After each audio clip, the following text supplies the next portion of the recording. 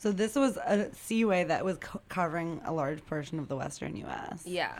So it was all those rocks. So you said it was connecting two bodies of water, so like the Gulf. So the Gulf of Mexico, where the Tethys Ocean was, which is also an extinct ocean, and then the Arctic Ocean.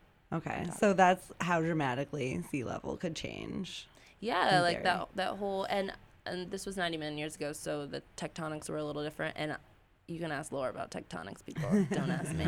But I think what's most important, like all that oceanography stuff is like cool, and that's the stuff that I like. But I always feel like I should talk more about the fossils, about forams. So I mentioned that they make tests or shells out of calcium carbonate.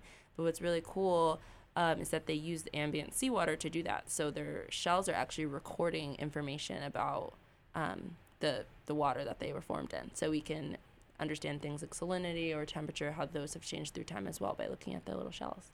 And since they are sensitive to environmental perturbations, their assemblages, so that means like the species composition, like having this form or that form, maybe one's more abundant than the other, those looking at their assemblages and what species are present, which ones are absent, when they go extinct, can tell you a lot as well about how the water column has changed.